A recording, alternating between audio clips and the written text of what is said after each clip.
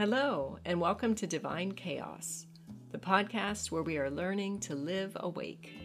We're exploring psychological blocks that get in the way, and we're leaning into the divine chaos of this jacked up journey that is our life. I'm Janine Miller Delaney, and here is my co-host, colleague in psychotherapy, friend and spiritual sojourner, Ruth Friend. We invite you into this moment in space where we can take some time to release, at least for a while, all of our judgments and expectations of ourselves. Come here into this holy instant with us and just breathe here, now, and remember you are exactly as love created you. There is nothing you need to do or fix. This is your time to just be and breathe here with us and with love itself. Hello, this is Janine, and before we get started with our conversation, I'd just like to personally thank you so much for joining us on our podcast and just being our loyal listeners, and invite you to consider either sharing this podcast with your friends or family or coworkers, or also consider just subscribing to this podcast or our Morning Minis podcast, just to offer your support and help us to continue sharing this content with more people. Thank you so much, and we'll get back to starting our show. Welcome to part 2 of our topic on anxiety. That scary word. Yeah, that very nerve-wracking word. Yes. We want to give you hope if you struggle with anxiety. There are solutions. There, you can learn to tame the beast of anxiety and even possibly get rid of it altogether. And today, part 1, we talked about kind of all the kind of possible causes of anxiety. In today's podcast, we want to talk about solutions. Yay. There are solutions, yes. You know what I was thinking about as we've been talking this through with solutions, and I'm recalling a recent session in my office where I'm thinking I need to go back and revisit that, because this person desperately wanted solutions in the moment where the fire alarm is screaming, as we talked about last time.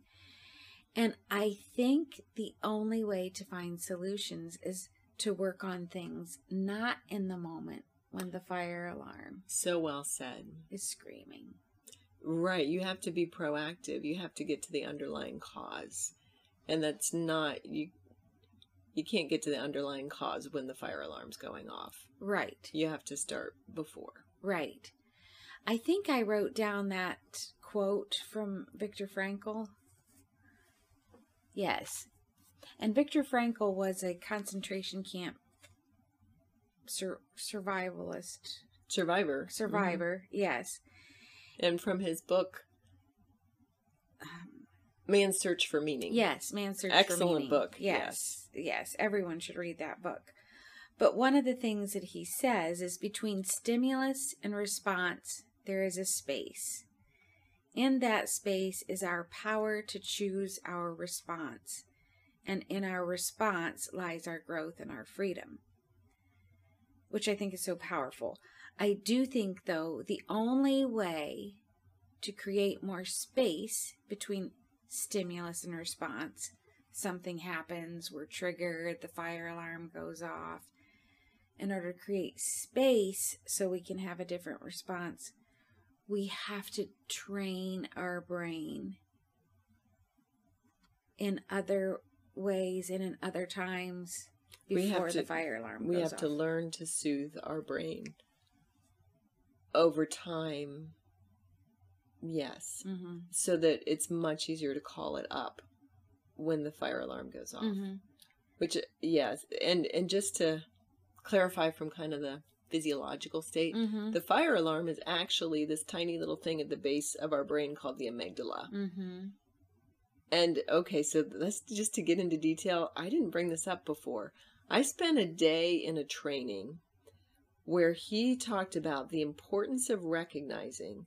So the amygdala and this is rudimentary. I'm definitely not a scientist or a doctor, but that's at the base of the brain, and it is at the top of the vagus nerve, which runs all the way along our spine, hits every major organ, and goes all the way down to kind of deep in our pelvic muscles.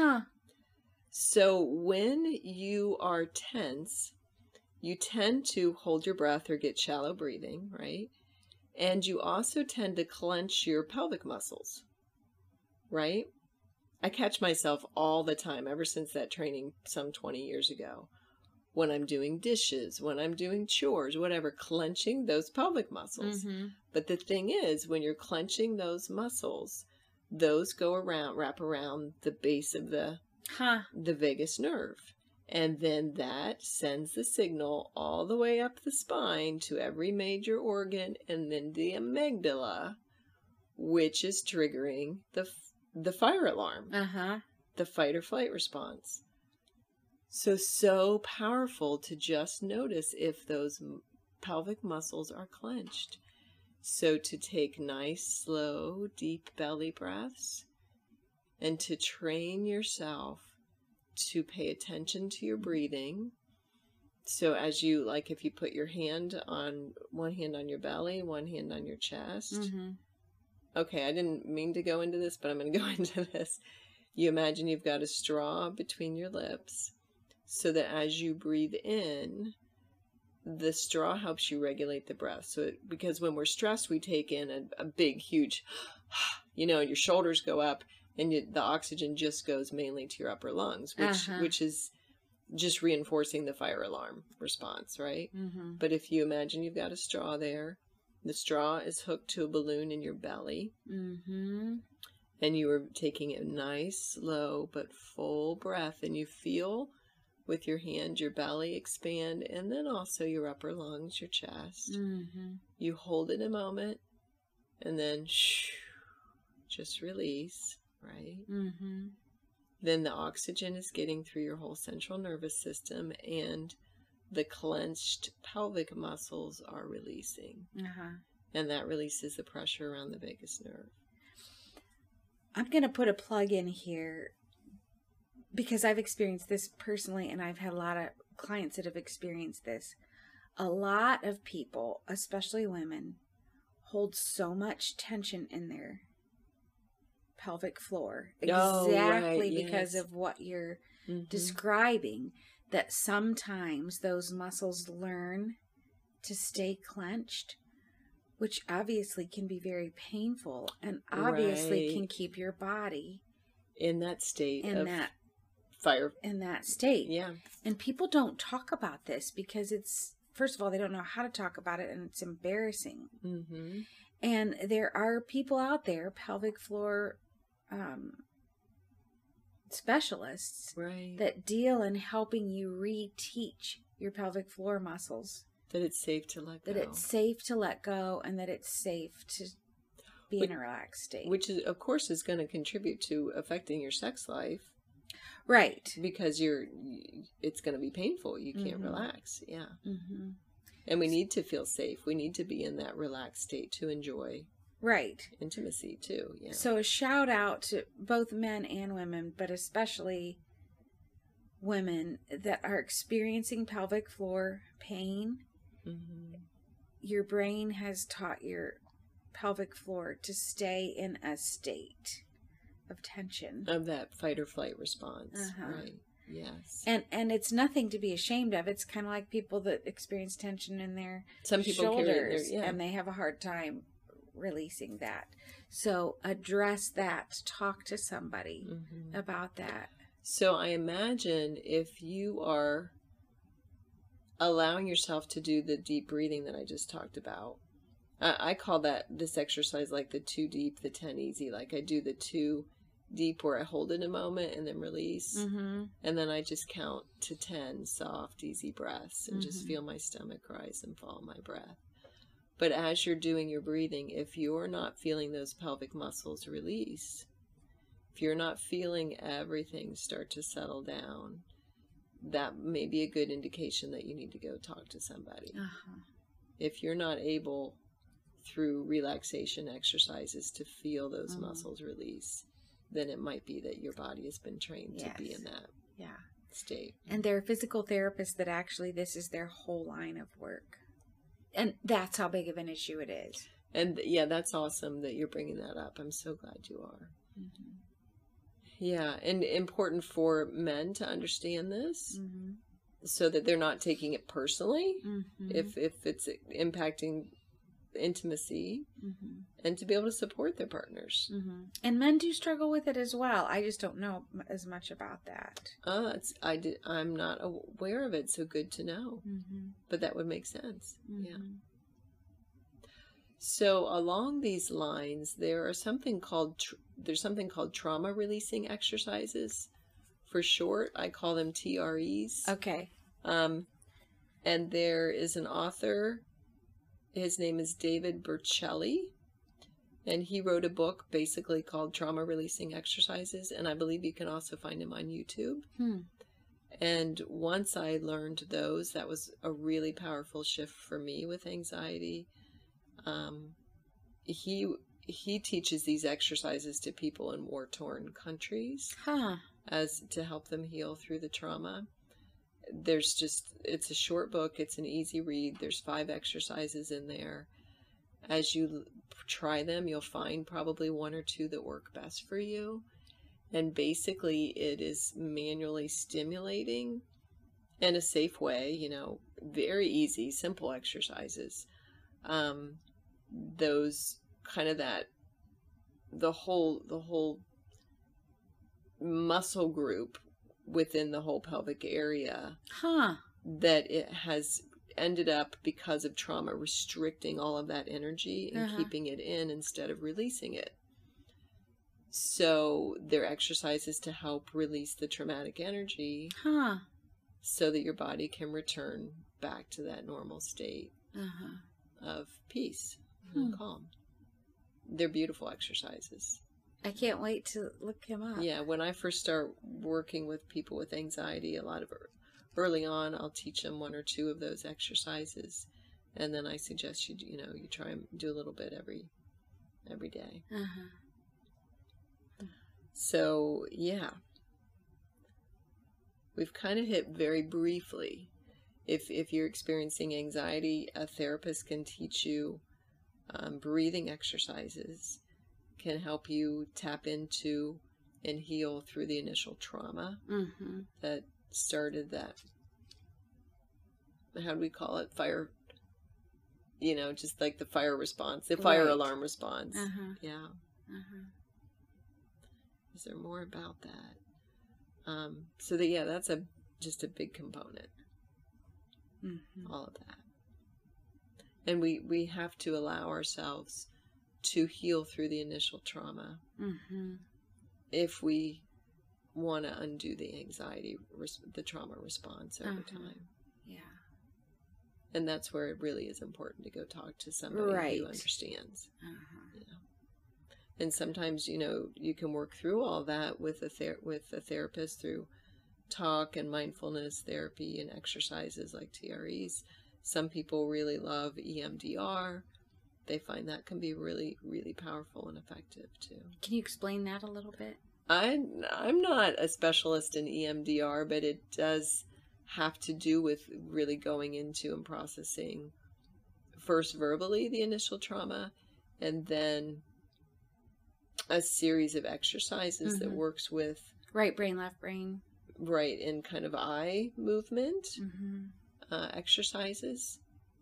Although some people use these little like paddles in your hands that buzz back and forth that simulates the same thing as the eye movement back and forth. Oh, okay. So it's more about right brain, left brain, right brain, left brain. Yeah, I'm really not a specialist in EMDR, so. I'm not either, but I know it works because I've had multiple clients that have experienced that and had great success with that. Yeah, that's wonderful. Along those lines, just other things that can be helpful. We found another quote which was beautiful when we were creating our vision boards just yesterday. And we love this quote: why suppress a perfectly good negative emotion when you could ask it to dance instead? I love that. And that is just recognizing the immense power of allowing yourself to journal and go deeper into the emotions so that you can learn, where am I judging myself in this? What is the root of this? What am I needing to hear from love itself? Instead of avoiding. Right. I mean, how many people do you have in your office that say, well, I have to stay busy? Yes, or who have grown up in family systems where the message is, you're weak if you cry. When in reality, all we really need to do is give ourselves permission to have our feelings and to let them move through us. Some people even get the message, the religious messaging, it's a sin to be sad. It's a sin to be unhappy, and that is just so toxic, because our bodies heal by expressing emotion, by honoring the emotions. Yes, what I have found in some of my experience with that is that little children are encouraged to be joy robots.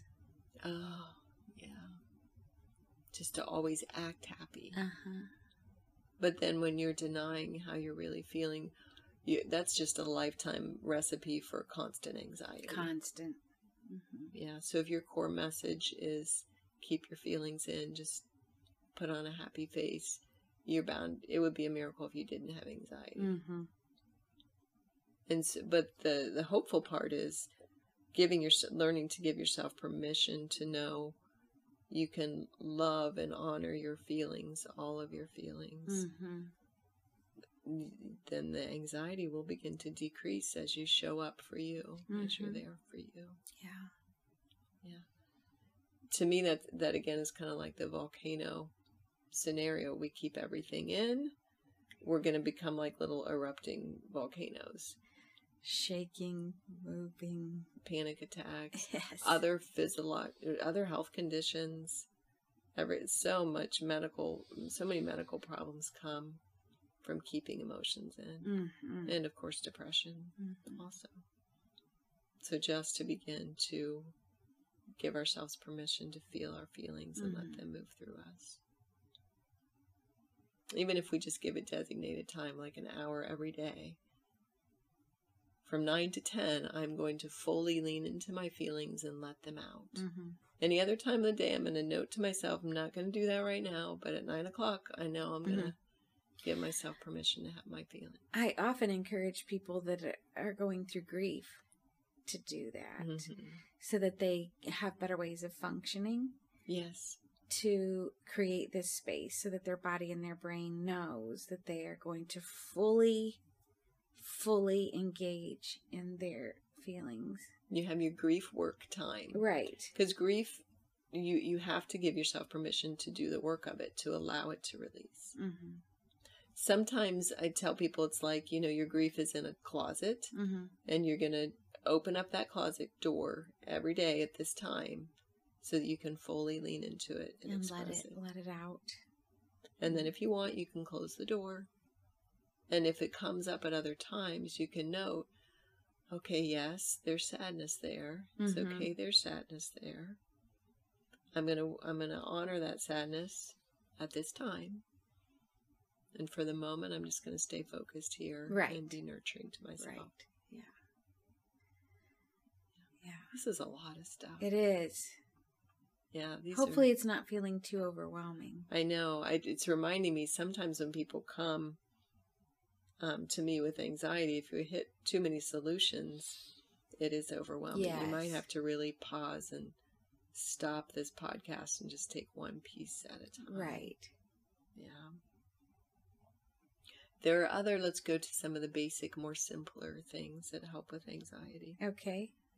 Exercise. Many studies would say exercise can be as effective, if not more effective than medication. Right, which is amazing to think. Cardio in particular. Right. Or at least interval, like 5 minutes of cardio, 5 minutes of walking. A little intense, get the heart rate up. Right. settle down a little. Yeah, some of the studies that have been done recently too on regulating talk about right brain, left brain things like walking, that's a way to regulate the brain. And there are so many ways that people do that. They can dance, they can hula hoop. Can do Zumba, which Right. is dance. Right, but it's all about regulating through exercise and really right brain, left brain stuff. And when runner's high, a runner's high is an intense regulation. And you get the endorphin high too. Right. And when you say the regulating with the right brain, left brain, are you referring to like integrating the balance between the right brain functioning and the left brain functioning? We got the feelings, we got the thoughts. Yes. There's something powerful about that reduces anxiety. Mm-hmm. Yeah. So, Because when you're dysregulated, the two parts of your brain are not working together. Are totally separate, and one is over, and one is taking over. Yes, and there are parts of the brain that are offline. Mm-hmm. So it's how do you bring all of it back online? That's a good way to put that. Making them work together again. Like when we're in the midst of intense grief work, oftentimes, that side of our brain that deals with feelings is in overload. Yes. And then it's more natural then that we're not able to focus as well. We're not as clear. We're not able, our decision making is off. Mm-hmm. We can't add or, read. So part of it, we can know this is kind of normal because I'm overwhelmed with all these emotions, but I need to do exercises to help bring both brains. That's a good way to put that back online. Back online. Both sides of the brain. Yeah. Yeah. Mm-hmm. And then there's more talk about the brain and the heart. Yes. So just tuning into the feelings, into the guidance that comes from within the heart, which for me is right there where love itself is, where our truth is. Yeah. So exercise of all sorts. And then yoga, while it's not cardio, is very grounding and very much focused on breath work as well. And relaxing muscles. And helps restore the body restore the central nervous system to that state of calm. And if you've not tried yoga, the end practices in yoga are just the best. They are. After you've done 20, 30 minutes of good, kind of tough yoga postures, and then you get to the part where you just rest on your back and just breathe. All that relaxation is divine. You know what? I think maybe this is a good time to read a message from Love Itself, which I just pulled up real quickly. I mentioned in the first podcast that this was a message about anxiety, one of the very first messages I received that was so, so powerful for me. And I think it just is so beautifully said. When you believe in your heart that you are apart from me, when you fear yourself to be alone in a dangerous world, you cannot but be fearful. What you have forgotten, my beloved child, is that you are never alone. I have never left your side, nor will I ever. You fear because you think we are separate, working in isolation and often against one another. I reassure you, that was never the case. You came from me. You are of me. We function as one, or we do not function at all.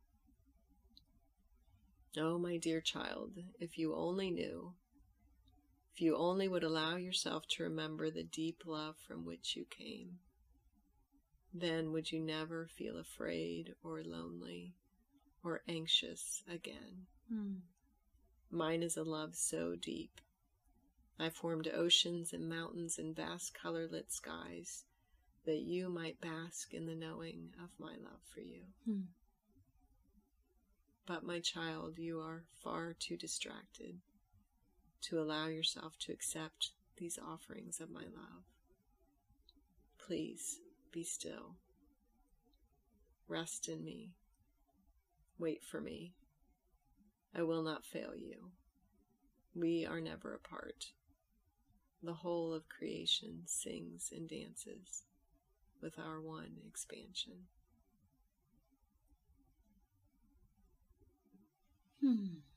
This one is still so powerful for me. It was because this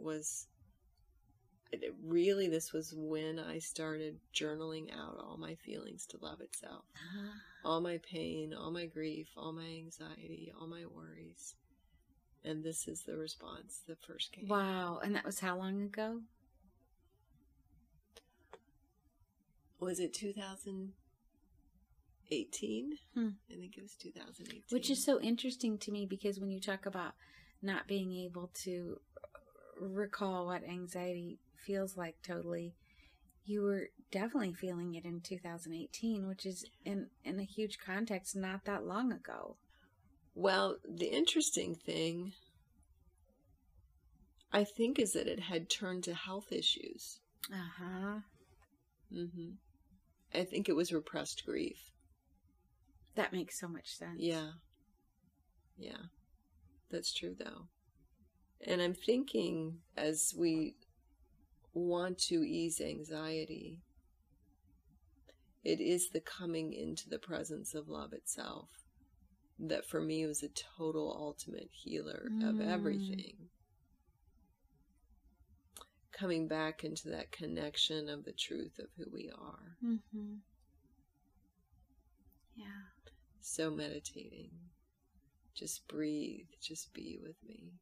And just the whole breathe, just rest, just breathe. Yeah. That's what soothes the central nervous system. It's so simple yet so hard. Yeah. Well, we have to let ourselves do the work. It was, for me, that deliberate turning off the news, because news just perpetuates the sense of isolation and separation and fear. Keeps the fire alarm constantly engaged. That's so true. Which, is, I think, what had gotten stirred up for me was watching too much news. And then, so I deliberately turned off the news, deliberately began writing and meditating every day. Yeah. It takes a commitment to show up for ourselves. It does. Yeah. It does. It's simple and not simple. Right. We have to push through the core messages that we should be doing something productive instead of being there for us. What you discover more and more as you connect with the truth, with the love within you, is that it is so much closer than you realize. It is. It so is. And always there. Even in the traumas, love is there. Yes. This was a full one. It was. Yeah. We didn't talk about, we didn't talk about the last part, medication can be the solution you might get to needing to try just to interrupt that panic response. Right. Yeah. While you do the work. Yes. And that's okay. Medication alone without doing the work is never a healthy solution. No, it's not. Because the medication is kind of a Band-Aid for the moment. It is for the moment. But sometimes you really need it in the moment. And you need to know you have that. Because when someone's having panic attacks, if they don't know that there's something that they can do to ease that in the moment, sometimes then that just exacerbates the panic attacks and you can't get to the work. Right. And supplements, talking with maybe an integrative specialist, an integrative healthcare provider, can really help you understand how supplements can help with anxiety. Like hormone replacement and other things like magnesium, calcium. So many things. Yeah, there's too much to say as far as therapy take away the whole thing. Right. I agree. Except for let yourself do the work. You're worth it. Yes. Give yourself permission. You don't have to live in anxiety. Mm-hmm. And the spiritual takeaway. We're really never alone. That was exactly what I was thinking. We're never alone. But we really have to give ourselves the time to remember that we're not alone. Mm-hmm. The time to awaken to that truth. Right. It doesn't have near the power if you just hear it in your head. Mm-hmm. You have to get to a sense of knowing it. Yes. And that can only come through direct contact. Uh-huh. Silencing the mind. Coming into the space within the heart. Yeah. Where you really feel love is present. Uh-huh. Whew. You may not hear the words, but you will know. Mm-hmm. Okay. Enough said. Enough. Time to go into the silence. Yes. Where love heals. Mm-hmm.